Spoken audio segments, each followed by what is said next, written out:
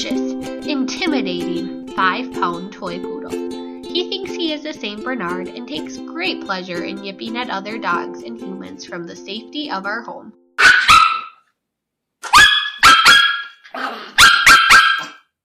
One day, Blake came to me with the look that tells me he needs to go outside. I opened the back door, which leads out to our deck, so that he could go do his thing. I was in a hurry, and I barely glanced outside before shutting the door again. Maybe if I would have looked outside, I could have prevented what happened next. What I failed to notice on that fateful day was that my neighbor's giant monstrosity of a dog was outside, traipsing through our backyard like he owned the place. However, Blake did notice, and he burst out the back door, barking his little heart out.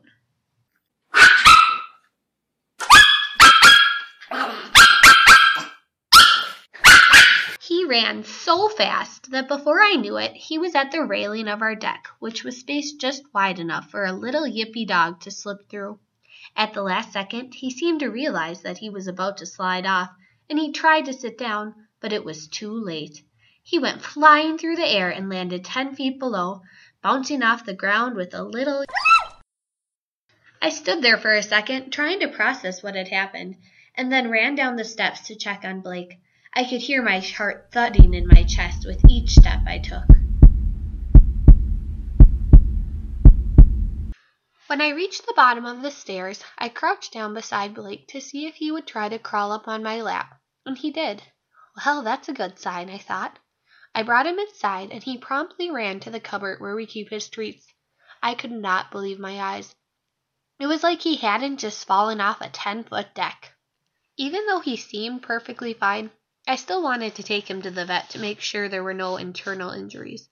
When we got to the vet, I explained that Blake had just fallen 10 feet from our deck. The vet's eyes grew large and he said, "Wow, your dog is very lucky." I felt very lucky too. The vet finished the checkup, declared Blake injury-free, and sent us on our way.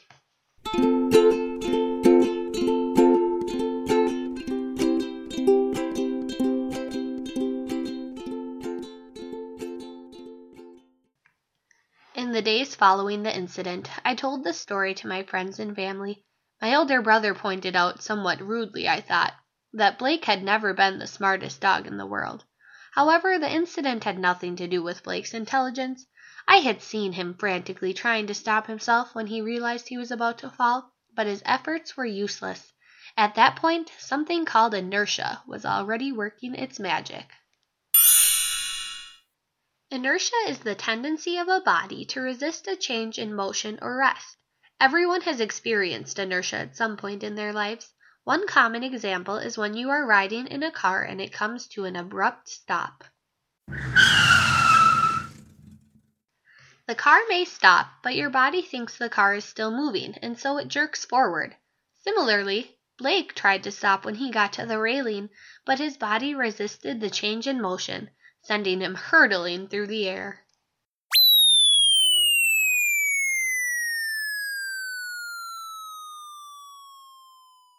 Inertia occurs because of Newton's first law of motion. This law states that an object at rest stays at rest unless it is acted upon by an external force. Similarly, an object in motion will stay in motion unless it is stopped by an outside force. In other words, objects tend to keep on doing what they're doing unless they are disturbed by an outside force.